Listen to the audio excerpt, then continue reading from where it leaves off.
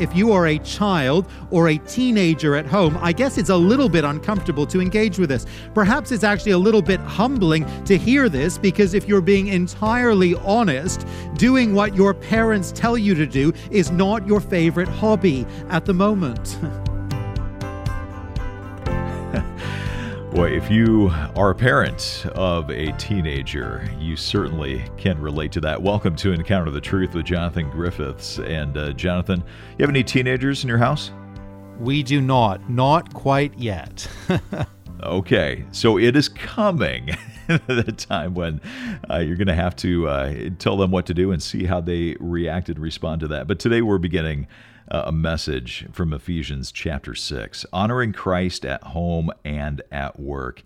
And I think at home, Jonathan, is one of the places where honoring Christ can be the most difficult, because that's where we're around the people who know us the best and probably see our biggest faults. Oh, isn't that right? We let our guard down at home, and we are as we truly are, and don't our families know it?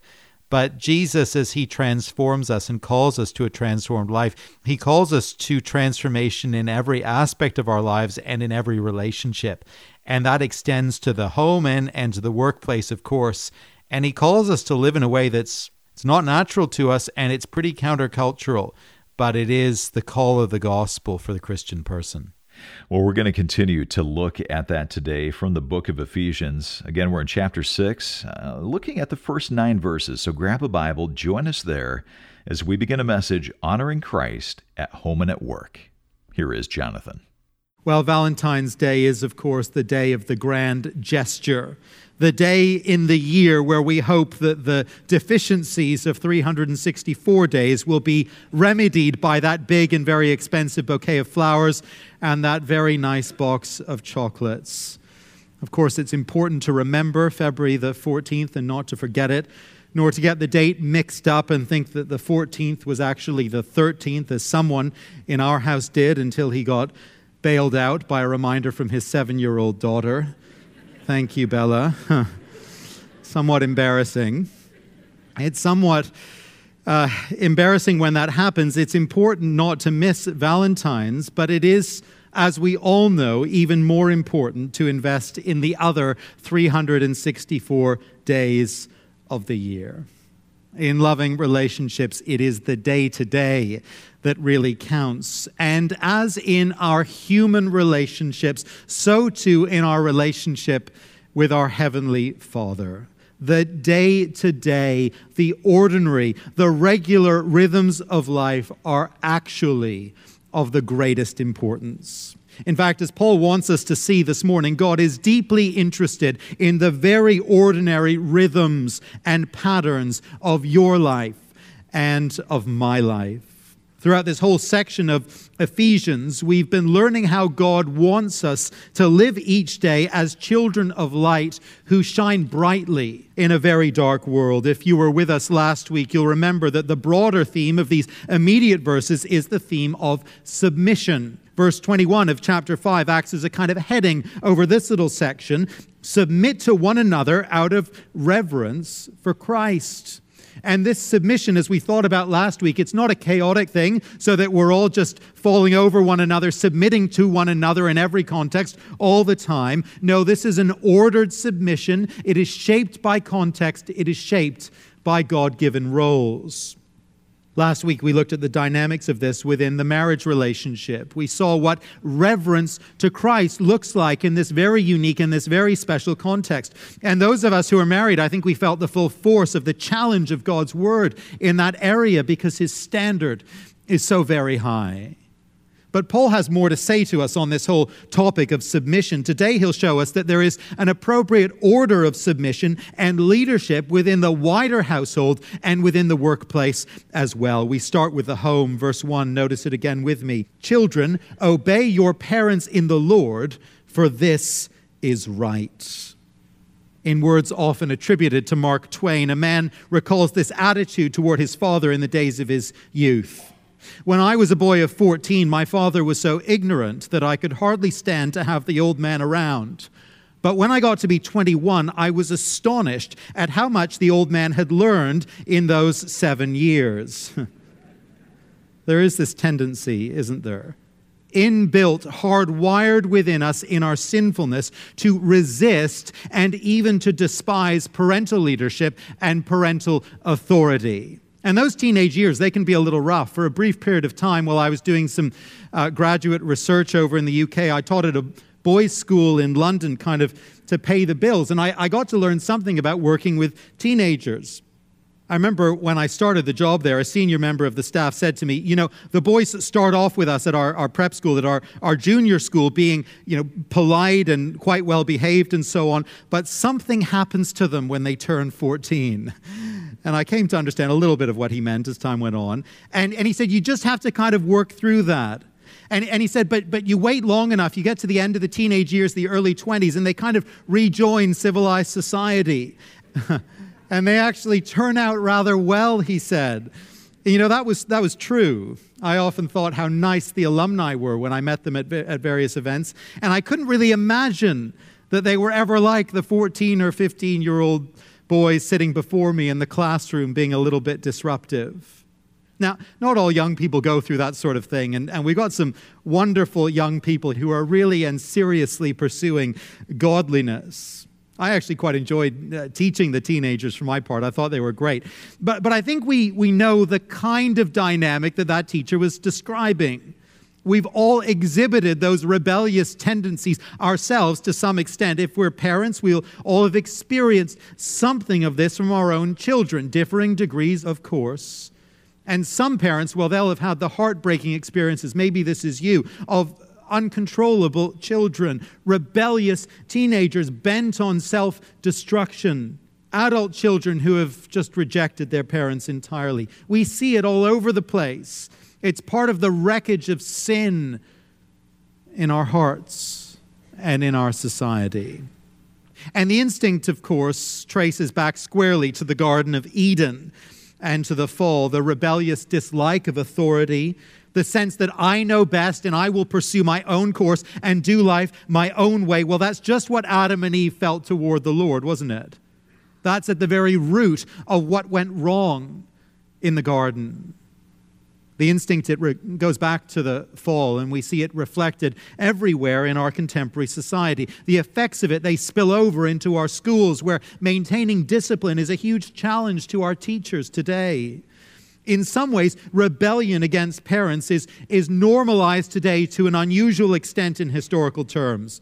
The teenage rebellion, it's seen now just as a kind of rite of passage, the breaking away of parents' values and rules as a part of developing one's own identity and so on. But against such a backdrop, Paul calls Christian children to be distinctive. He calls them to be light. He calls them to obey and to honor their parents. The word obey is, of course, quite a strong word.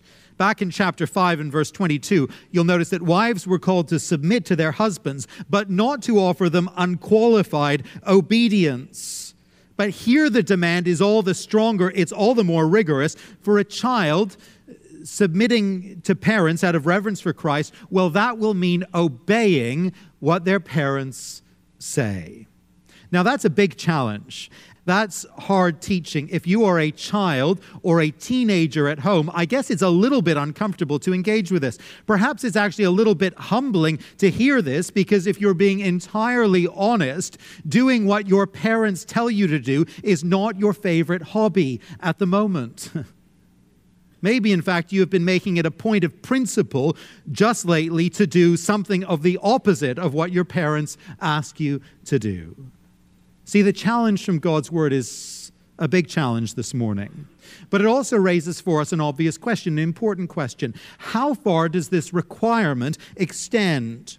Is obedience to parents a lifelong requirement, as some parents would like it to be? I mean, if you're 50 years old and married with your own kids, and your parents want you to do something that's clearly not going to work, it's clearly going to be problematic for you and your spouse and for your children, are you still required to obey them?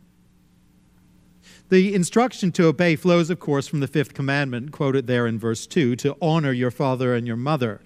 Now, that commandment is not age restricted as it is given. The call to honor parents, well, that extends through life, caring for them, giving time and attention to them, making sure that their needs are met in old age.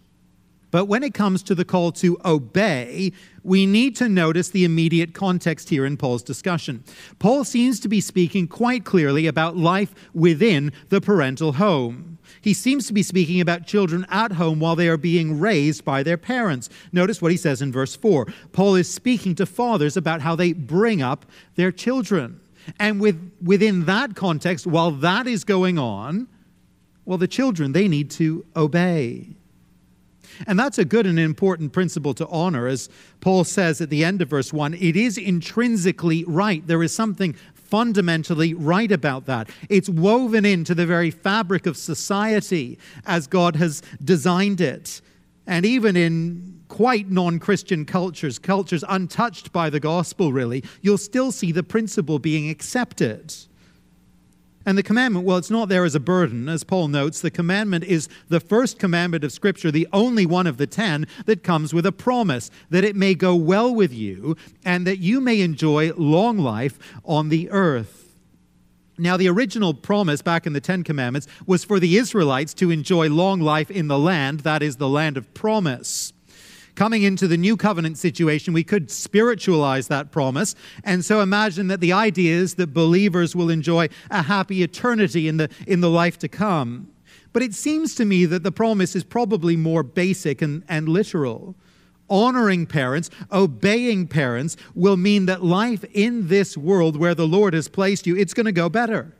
Young people are less likely to go and make shipwrecks of their lives through pursuing this youthful rebellion. They're going to benefit from their parents' wisdom and protection and care. You see, this is a good way to live. This is the right way to live. And God blesses those who live His way. And of course, we'll all know stories, tragic stories, of young people who were just rebellious, who made a point of doing precisely the opposite of what their parents told them to do, who seemed intent of making a kind of point out of it, proving a principle, and who did go on to damage themselves as they rejected their parents' good advice and their protections, and who chose a much more damaging way. Well, things haven't gone well for those people. They bear long-term consequences of those decisions. Now, that's actually a good warning and a good reminder for us. There is a flip side to the promise as it's given. Life isn't going to go so well. You won't enjoy this blessing if you're set on rebellion against your parents. Now, you may well consider this and you may say, well, look, my parents, they've got some major weaknesses. I really think they are very wrong about quite a lot of stuff. Sometimes, frankly, they seem like pretty bad parents. Or you may be a believer and you may be saying, look, my parents, they're not even Christians. We have a totally different worldview. Well, Paul doesn't say here that children should obey their parents because they are great parents, or because they're always right, or even because they are necessarily believers. Remember, this whole section is about submitting where God calls us to submit, and to do so out of reverence for Christ. And there in verse 1 of chapter 6, the instruction is to obey your parents in the Lord. That is, obey your parents because you are in the Lord. You belong to Jesus Christ, and you live under the headship, the leadership, the lordship of Jesus Christ. Obviously, if a parent, believing or unbelieving, asks you to do something that dishonors Christ, then your highest allegiance is to Jesus, because you would only obey your parents because you honor Christ. But you honor them, you obey them because you honor and obey Jesus. And this is what He's called you to do. You're listening to Encounter the Truth with Jonathan Griffiths, and we have to pause the message right here, but don't go anywhere. We're going to get back to this teaching from the book of Ephesians in just a moment. Our message is part of a larger series we're calling The Unsearchable Riches of Christ, as we continue our teaching in the book of Ephesians. And if you ever miss a broadcast on the series, come to our website, listen online. Our website address is encounterthetruth.org. That's encounterthetruth.org. And when you're there, I want to ask you to consider a gift of support, because we are listener supported. We depend on your generosity to keep Jonathan's teaching on this station. But as you give a gift of any amount this month, we want to say thank you by sending you a book called Time Well Spent. In this book, the author Colin Webster really helps us take a look at developing daily devotions, taking a look at some of the common obstacles that we face and giving us a practical guide for conquering those and developing that devotional life. We'd love to send you a copy of this book as our way of saying thanks for your support. Find out more or give online at encounterthetruth.org or call us at 833-99-TRUTH. Back to the message. Here's Jonathan. It's challenging to think this one through a little. It's humbling to think this one through a little, because actually your obedience to your mother or your father, it actually shows how well you are obeying your heavenly Father. It is a good spiritual barometer of your obedience. I think it would be quite easy to imagine that you're doing pretty well pursuing the Lord. You're growing spiritually. Things are looking positive. Sure, I mean, this whole dynamic with your parents isn't all that great. You don't really like doing what they tell you to do. You don't much appreciate their interference in your life. But otherwise, things are going really well spiritually and you're encouraged. But you see, Paul wants you to understand that if you're not obeying your parents, if you're not honoring your parents, well, you're not honoring the Lord. And no, things aren't going well spiritually if that's the reality. Your obedience to your parents, it is a good barometer of your heart. For those who are kids, teenagers, even young adults at home, what will it mean for you today, for you this week, just to take God's word seriously here in chapter 6? Maybe there's something you need to set right with your mom or your dad. Maybe there's a conversation you need to have. Maybe there's an apology you need to make. Maybe there's just something you need to go home and work through and talk through and pray through. If the word to kids and young people here is challenging, the word to parents, to fathers, is no less stretching. Verse 4, notice it with me. Fathers, do not exasperate your children. Instead, bring them up in the training and instruction of the Lord. I think we all know something of the dangers of overbearing parenting. We've all heard plenty in recent years about helicopter parents and tiger mothers and so on. A major study at University College London, published not so long ago, attempted to study and quantify the lifelong impact of overbearing parenting. It tracked 5,000 people from birth in 1946, as a major study, right through into their 60s with checkpoints along the way. And it looked at the lifelong impacts of the parenting they received for their overall psychological well-being. And not surprisingly, parents who exercised very strong psychological control of their children, heavy-handed parents, well, they left lasting scars on their kids. And the father's impact, interestingly enough, was particularly significant in this. There were lifelong implications for their happiness and their mental well-being. The researchers found that the impact of such parenting, overbearing parenting, was roughly equivalent to suffering a bereavement for the young person. And so Paul's words, they ring true. Their wisdom is evident. Fathers, do not exasperate your children. Now, we're seeing a little bit of a pattern here in Paul's instructions, where there is a relational dynamic where one group provides leadership and one needs to submit. When Paul goes on to speak to the leadership group in the equation, husbands, fathers, masters, he doesn't say to them, make sure you get submission out of the other person. You make them submit. No, he doesn't do that. He doesn't say that. He basically tells the leader within the situation how to make it easy and how to make it pleasant and how to make it good for the other one to follow his leadership. So, fathers, your role, my role, is not to squeeze submission and obedience out of your kids, not to manipulate, not to control. It's not to lay down the law all the time and be a little bit of an ogre. No. Your role is to avoid exasperating your children and then to lead them in a positive way. As I reflect upon this, I think this is some of the most important and urgently needed parenting advice in the whole of the Bible.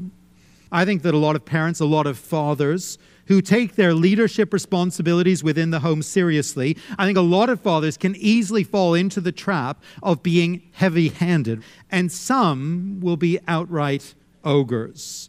And they'll do that while imagining that they are following the path of righteousness. But as we look carefully at the Bible's pattern and as we understand it truly, the Bible's model of parenting is not oppressive. It doesn't make for joyless homes and crushed and constrained children. We all know that it can be incredibly hard to provide good leadership in the home. Leadership in the midst of noise and fatigue and pressure. Leadership that has to overcome the sinful heart of the parent and the sinful heart of the child. It's very hard in that context to avoid leading in such a way that the parents just get frustrated and the kids just get exasperated. We know how it happens. We've all seen it happen. Fathers among us, no doubt, we've all been guilty of it. Issuing edicts and rules, cracking down on the kids, acting out of frustration and exhaustion, even anger, and just exasperating the kids so that over time that resentment can build. It's easy to do. It's hard to avoid. But at the same time, Paul does give us an alternative. Instead, says Paul, bring them up in the training and the instruction of the Lord. The alternative that Paul gives us is actually something harder and not something easier. It's something more thoughtful, something more measured, something more intentional. Don't be a reactionary who just makes these emotional knee-jerk responses. No, says Paul, invest in bringing up the kids in the instruction and the training and the discipline of the Lord. Rather than slamming down rules and rebukes all the time, chastisements and punishments, invest in teaching your kids and showing your kids the Lord's way. Help them to understand what the Word of God will mean for them, what it'll mean to follow Jesus and know Jesus and love Jesus, to live His way and not the world's way. See, this is a better approach, but it's a more difficult one. It would be much easier to write a huge, long rule list and then jump in with punishments when the kids step out of line. It's harder to invest in them and to show them what the Christian life actually looks like, to open up the Scriptures with them regularly, to show them how the gospel speaks into their choices and their behaviors and their challenges, how the gospel rebukes them, how the gospel comforts them when they get things wrong, how it helps them. It's hard to model before them the Christian life in such a way that it makes sense to them, in such a way that it rings true to them, with enough honesty for them to know that you're imperfect and sinful just as they are. They'll figure it out anyway. It's hard to then give them enough space and discretion to learn and explore what it means to follow Jesus, with you walking alongside them all the way. You're listening to Encounter the Truth with Jonathan Griffiths, a message called Honoring Christ at Home and at Work. And the Apostle Paul showing us here that there is an appropriate order of submission and leadership. And if you missed any part of the broadcast, I want you to know you can always come to the website and listen online. Just come to encounterthetruth.org. Well, if you are a regular listener to this broadcast, you know that Encounter the Truth depends on your generosity to keep Jonathan's teaching on this station. And as you give a gift of any amount this month, we want to send you a book called Time Well Spent. What is this book about, Jonathan? Well, it's about a simple theme, but a really important one if we want to grow in our relationship with Jesus Christ. It's about developing a rhythm and a pattern of daily devotions. And that means really spending some time reading God's Word, the Bible, and responding to Him in prayer. It's an important thing for anyone who would walk with Jesus to develop that pattern, but it's not always easy to get there, especially if you're starting out from scratch and you've never really done that before, never really been encouraged in it. And we think this little book will be a real encouragement to you as you think through how to do that and why to do that. We think that if you can develop that discipline for yourself, you will find that you will grow in your relationship with Jesus Christ. And we just want to encourage you in that. Well, the book is called Time Well Spent, a practical guide to developing your daily devotions. Again, it's our thank you gift to you as you give a financial gift of any amount this month. Give online at encounterthetruth.org or call us at 833-998-7884. That might be easier to remember as 833-99-TRUTH. Or, again, come to the website, encounterthetruth.org. Thanks for listening, and I hope you'll join us next time.